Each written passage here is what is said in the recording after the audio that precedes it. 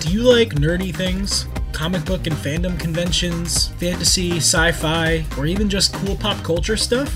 Then check out the new podcast, DragonCon Survival Guide, now on iTunes, Spotify, and anywhere you listen to your favorite podcasts. Each week, hosts and lifelong friends Gary and Taylor tell you how to do conventions right when they're not rambling about their favorite nerdy topics. Save money at cons to have more money to spend at cons. For more information, check out DragonCon Survival Guide on Facebook, Twitter, or Instagram.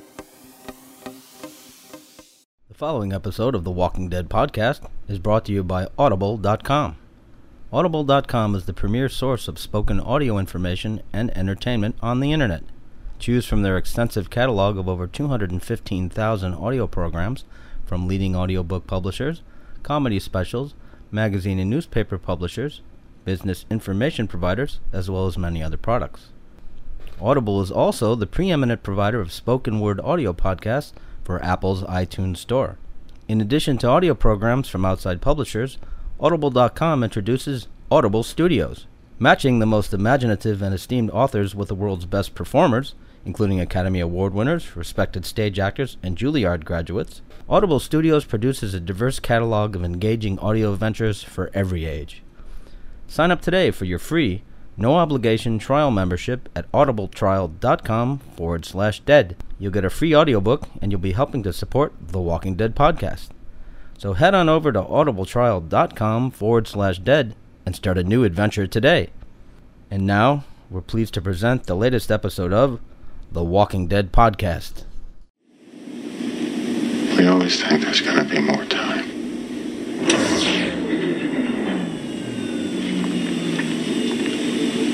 Then it runs out. It's The Walking Dead podcast. Got any advice for me? I'd say make a run for it. This is The Walking Dead podcast, a podcast dedicated to The Walking Dead television show on AMC and The Walking Dead comic from Image Comics. Come on! Back here! So sit back, relax, and join the herd.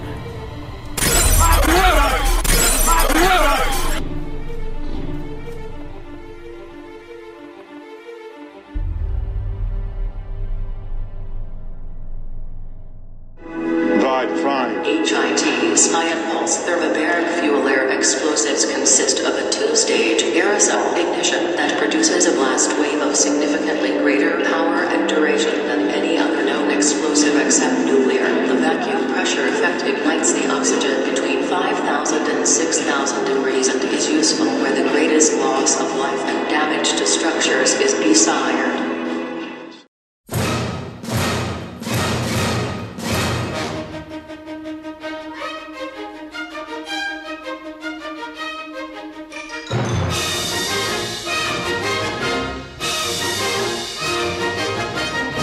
And welcome back to a Talking Points episode of The Walking Dead podcast. I'm Scott, and joining me today is Mr. Gary. I'm here. I'm Who joining. Generously donated his time, as he does every week, as he does every time we do this podcast. I mean, I'll allow you to call me generous. I don't really think that's, true. All right, pal. Last time I'm going to compliment you. Why start now? Dick. Anyway, I just inserted an awkward silence there. Anyway, that's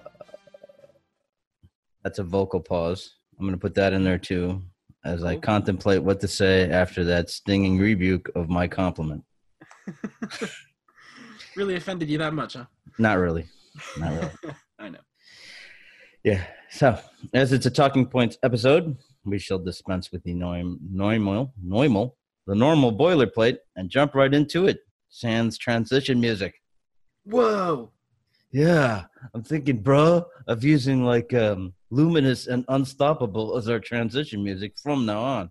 Do you know what Luminous and Unstoppable is, Gary? I am familiar with Luminous. I don't know. I'm sure I do know Unstoppable. Luminous and Unstoppable, if you happen to listen to the podcast of our main episode that we did last week, which I know you did not. At this time, he's like, why should I listen to it? I was in it. Yeah, I didn't get to yet, but anyways, It's continue. funny. A lot of actors that they've had on the West Wing Weekly podcast, they mentioned that they never watched the episodes that they were in. Yeah. They don't like to watch themselves. Yeah. A lot of actors have that thing. Yeah. To be honest, I listened to the podcast after it's downloaded to my phone just to make sure that it came out right. Mm. More so than kids. I'm really not surprised by anything we say. Yeah. So, At this point. Luminous Unstoppable, I used it as the transition music from, when we finish the boilerplate and go into the main part of the episode, and then I put the whole thing at the end. Mm. And, of course, I also inserted, if you listen to those of you who listen to the main episode. Scott, you're making me uncomfortable telling me about what you're inserting, okay? I don't need to hear it.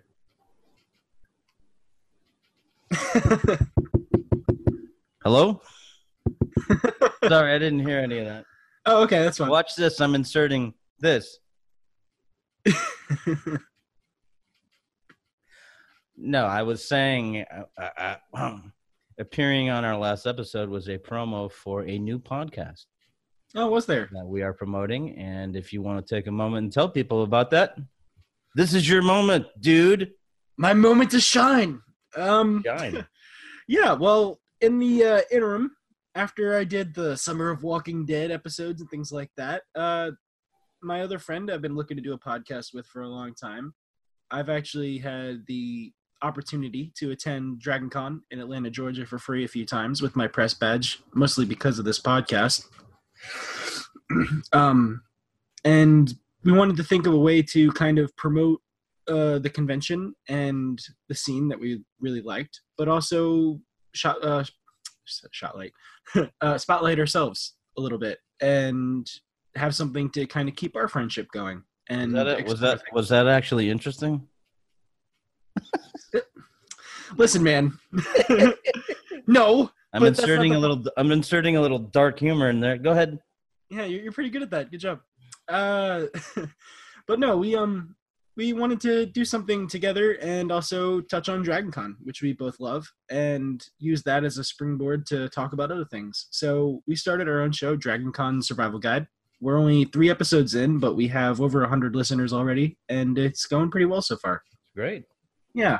That's good. Have you promoted it a lot or just word of mouth?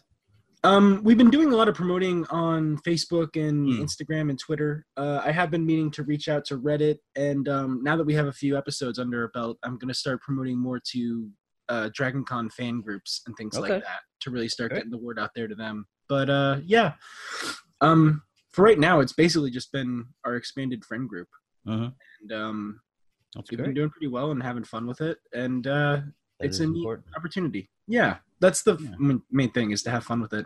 So yeah, now I really feel you though on the editing and how many times you have to listen to it through the editing process, and then the final master. You want to make sure it sounds good, and then you want to make sure it sounds good once it's uploaded, and so you have to the whole thing a few times. Yeah, the most time consuming thing I used to do is I used to try to take out every vocal pause that we insert in there, every and ah, and then it also helps you kind of listen to how you be aware of the way that you communicate yourself. Like I noticed, and I still do it, is that I'll pause a lot while I'm talking, sort of in the frame of William Shatner, where every word is its own sentence. And I catch that a lot more now. I don't even I don't even really think about it while I'm talking. You don't even notice it. It's when I listen to the playback when I'm editing that I realize, I kind of pause a lot. So I try to take out all that dead air space just from my minimal experience in radio. Dead air is, dead. Yeah. And it kind of takes a while if you're really trying to edit out all of the dead space and all of the ums and the pauses and the coughs and random. Right. It takes a lot. When I was doing 2 podcasts a week, first when I was doing the 2 Walking Dead podcasts, this one on the Walking Dead Report, and then when we did our Gotham podcast along with this, it used to take me probably 8 hours a week. Was there ever a time when you were doing the 2 Walking Dead podcasts, the Gotham one and the no other one too, what's that? Asylum. Oh, we ended up doing 6 episodes of that, and that was very infrequent. So, but there was I mean, when I would edit those, yeah, I would end up editing all 3 in 1 week, which was, Wow. which is why there is currently no in the Asylum podcast. Yeah. It's ultimately why part of the reason why I kind of came to the conclusion of ending Gotham, the Gotham podcast, Dark Knight, which was our Gary and mine podcast on Gotham. We did the whole first season, and while we liked the show, we felt like we didn't like it as much as we thought we would. Although I must say it's gotten a lot better in its subsequent seasons. I still watch it. But the issue was to devote that kind of time to it. Because this is, we don't get paid for this. It's all something we do because we like it.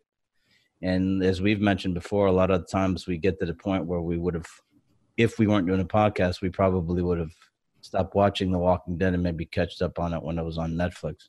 Yeah. Caught up on it when it was on Netflix. True. But we did it. We watched it because we really liked the podcast, doing the podcast together. So we kept doing it. So anyway, speaking of the podcast, what's that? Yes, we've got some talking points here. First, we like to, when we can, put out like a talking points episode first. Try to get that up as quickly after the show as possible. Although I had planned to not quote unquote ramble too much for those out there in the multiverse that are averse to such things. I see we kind of went off on a ramble tangent. And speaking of the multiverse, Gary, I think Roy Harper has gained quite a bit of weight. What do you think? You sprung that on me last night, and I started chuckling because I'm not fully caught up, but I'm ahead of where you are. So I remember what you're talking about. And there definitely was a time where he came back to the show, and he's like, wow, dude, packed on a few pounds. I mean, it still looks way better than I do, but yeah, of course. Still. Yeah, me too. Good God, the guy's a model. Yeah. Other life, but I don't know what he's modeling now for. What is he modeling for, like the Big and Tall store? What's that? 'Cause I know I do. Yeah. I mean, no, he looks great. He still looks like he's in great shape compared to me. Yeah. I'm setting the bar kind of low there. Anyway. So my initial impression of this episode is this was another reason to continue to be optimistic. I agree. I also like that it appears that they are starting to introduce the next adversary, albeit with a deft hand. I think we saw that at the end with what happened to Captain Vane there. Justin, the character that was in the fight with Daryl. Yeah. Captain Vane is his character from Black Sails. Yeah. Where he plays an Englishman. It's funny, we have people on there who are British. I always find that funny, people who are British playing Americans. And that you rarely see someone who's American playing someone who's British. Yeah. And you can usually tell right away. But actually, Zach McGowan, he had he did a pretty good Cockney accent in his character in Black Sails. Black Sails is a show about the pirates in the Bahamas in the early 18th century.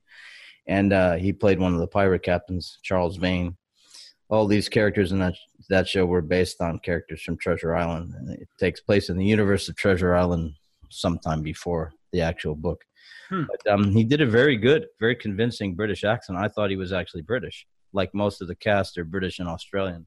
Yeah. I thought he was British, but no, he's from like Brooklyn or something. I saw him in an interview, and he's got a very distinct. You can tell he's from New York. I mean, that didn't really come through in this, but you could definitely tell he was American. Yeah, no, he is, and if it's like with we've seen the evolution of Andrew Lincoln's Southern accent. You know, I was thinking about that today yesterday in the bookend kind of segments where he was having that conversation in that dark room. There was a lot of focusing on him and specifically his voice and the way he was talking because there was nothing else going on. Right. And it was really cool to think of.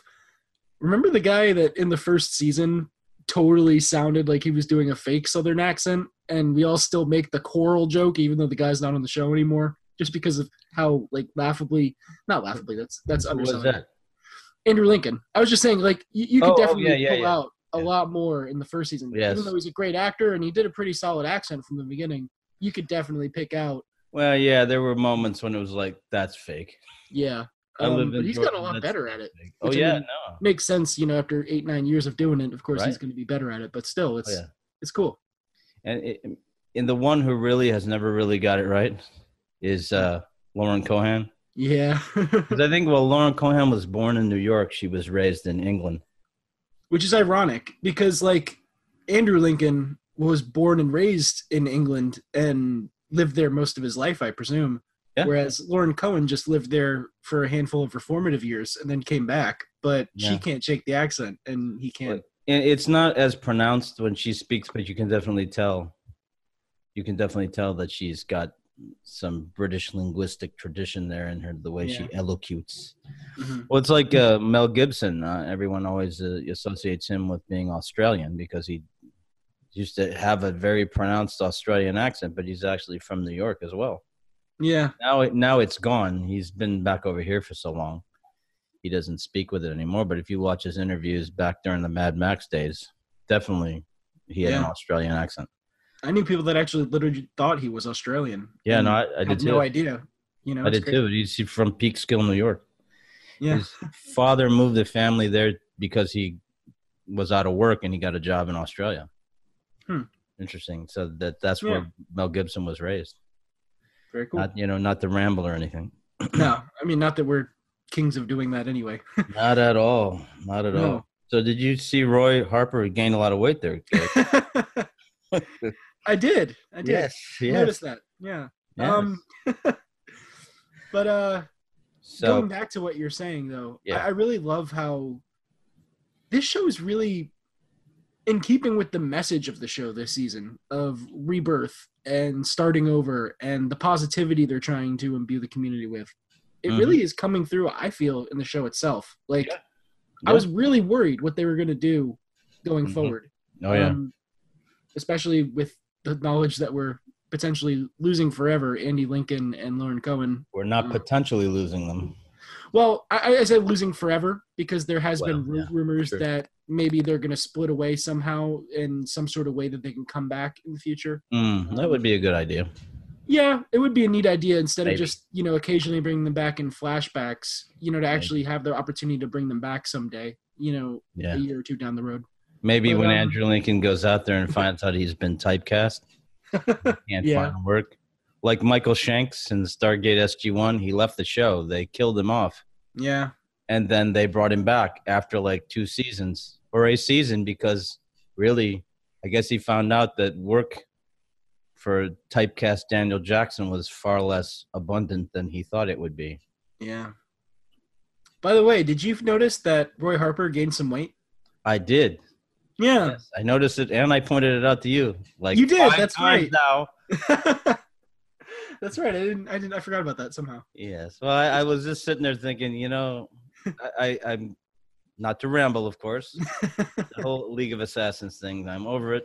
And but I realized that was just a vehicle for Willa Holland to exit the show. Yeah. So, Pretty much. which I mean was a good way for her to go. Maybe she'll end up on The Walking Dead. Who knows? Maybe. I'd be happy wherever she ends up. Maybe she'll be at lunch. Yes. She, of course, wouldn't make much of a meal. She's like, 90 pounds soaking wet? Yeah. Anyway, not to ramble. So we've got again, I mentioned I like the fact that it looks like they're beginning to introduce the next adversary, albeit with a deft hand, but we'll, of course, get more into that in our main episode. True. What I thought about that. But anyway, on to the talking points. These are the way we used to do before is I would pose some questions, and then it's sort of like an interview either with myself. I either interview myself if I'm doing it by myself, or I interview Gary. Yeah. And if Gary has questions, he can interview Or me. whoever he can force to listen to him at the time. Exactly, Yeah. which is an increasingly smaller group of people since we tend to ramble. Yeah. Yeah. We do that. Yes, We we resemble do. that remark. You get it. You get a ramble warning, a ramble advisory at the beginning. Tangents may happen. You know what would be really funny? What? Is if we had like a random like the red alert sound from Star Trek. It would just be like tangent alert, and like we just put that in every time we had a tangent. I could, but that would be more work. That would be more work. Episode too. Yeah, that would be more work, and I'm not going to do it. Sorry. But it's a hilarious idea. It is. It is. That'll never come to life. Anyway. Although you should do it on your when you do your special edition episodes, you could throw that. I might actually work on making that because I was just thinking, I'm like, whenever I do edit one, like that'd be a funny thing to do. But anyways. Well, I used to do like Irwin, when Irwin and Josh had the podcast. Whenever they would do a spoiler, he would do like a spoiler alert.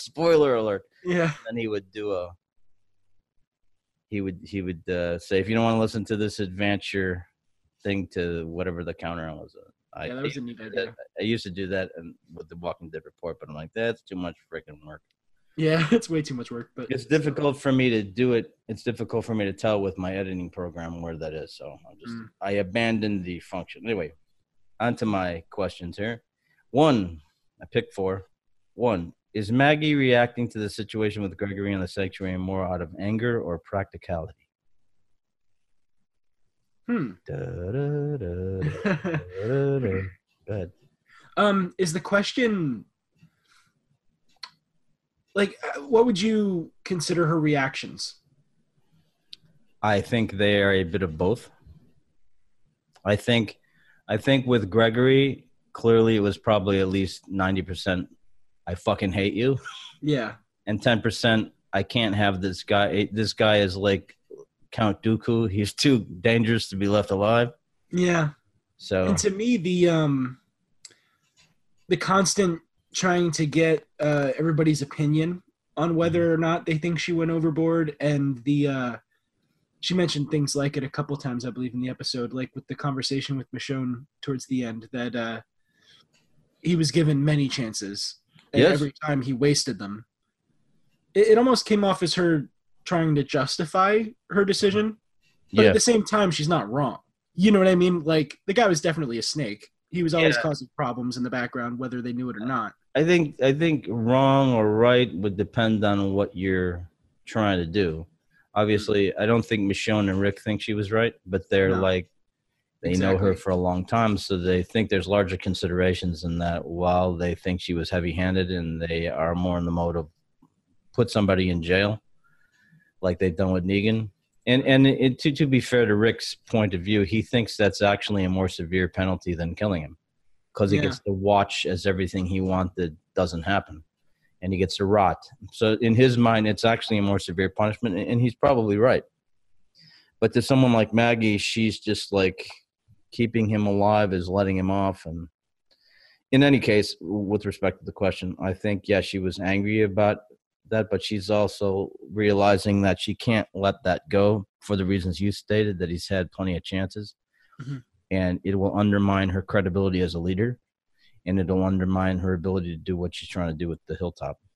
I think it says a lot about her as a character, though, that she didn't just do it and continue with that spirit and motivation. She reflected on it.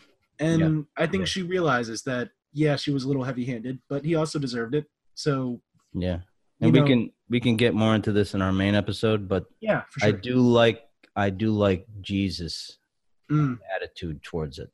Me too. Sean talks to him about it. I think his attitude is very, very pragmatic. Mm-hmm. And, he doesn't agree with her either, but he's also into the larger considerations of it. Exactly. And Maggie as a leader. So I thought that was very good. Yeah, me too. My second one is, are Michonne and Rick, in your opinion, so committed to their vision of the future that they are unwilling to consider any cautionary advice? I think they're definitely more closed off than they should be. Mm-hmm. I think they're willing to listen, but whether or not they're willing to let that sway them is another thing. I don't know. We haven't really seen any we haven't really seen any valid arguments brought up to them yet that have been able to sway them, but maybe that's just because, like, one of the other arguments is coming from Maggie's camp, and they just saw her kill a guy basically because he attacked her. Yeah. Of course, there's a lot more into it than that, Right, of course. I don't know. I think there's something, and they haven't mentioned it in there, but he really potentially hurt her child too, because when he knocked her when she tried to fight off, and when Enid came to fight, he hit that stroller and the baby went flying out of it, rolled over on it, and hit the ground. He could have really hurt the baby. And I think in a certain sense, they haven't mentioned it, but I can't imagine that doesn't factor into her pure rage at him. Look, you know, it's one thing to try to kill me, but you harm my child. What would you have done if you'd have killed me? Would you have hurt my baby? Oh yeah. And he probably wouldn't have, but the bottom line, because he was clearly not completely morally committed to it. He was just driven to it by his wife and Gregory. He probably wouldn't have, and he was drunk, and he wouldn't have. I don't think he would have hurt the baby. No, if he would have killed her, he would have just probably left the baby there, which would have been pretty dangerous too. Mm-hmm. So, I think at this point, they're trying to be understanding to people who don't agree with them, but at the same time, they're trying to set an example and use reason to convince people that they're right. Yeah. And I understand that and respect that, but I think that they're being a little bit Pollyannic about it. They are for sure. And it'll be interesting to see where they go from here and, you know, what other arguments are brought up against them and how they take it. But there is also something to the idea of, as a leader, you have to pick your battles and be steadfast in your decisions. Exactly. So, you're right. You know, I see both sides of it, and I get where they're coming from, but I hope in the future, if someone comes to them with a legitimate concern, they actually listen to it. Yeah, I think particularly like Daryl, like what Daryl said to him, are we on the same side, Rick? I think that kind of hurt Rick's feelings a little bit. It's kind of like a slap in the face, because this is the guy he considers his brother, and he really respects Daryl. And I think that had an effect on how he reacted towards Justin at the end. So, number 3 is Daryl's heavy-handedness towards the saviors ultimately making things worse.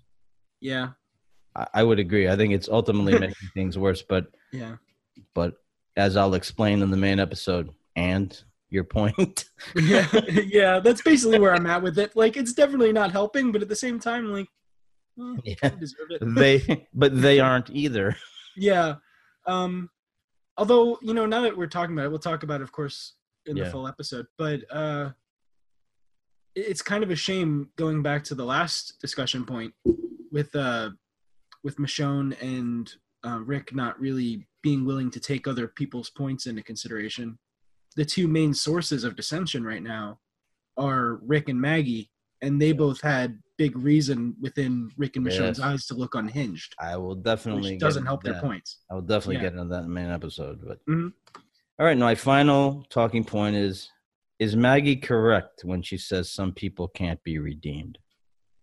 I think she's using that to justify her decision with Gregory, but that doesn't necessarily mean she was wrong. Like, I don't see Gregory ever becoming a happy, fully into it, hardworking member of their society, you know?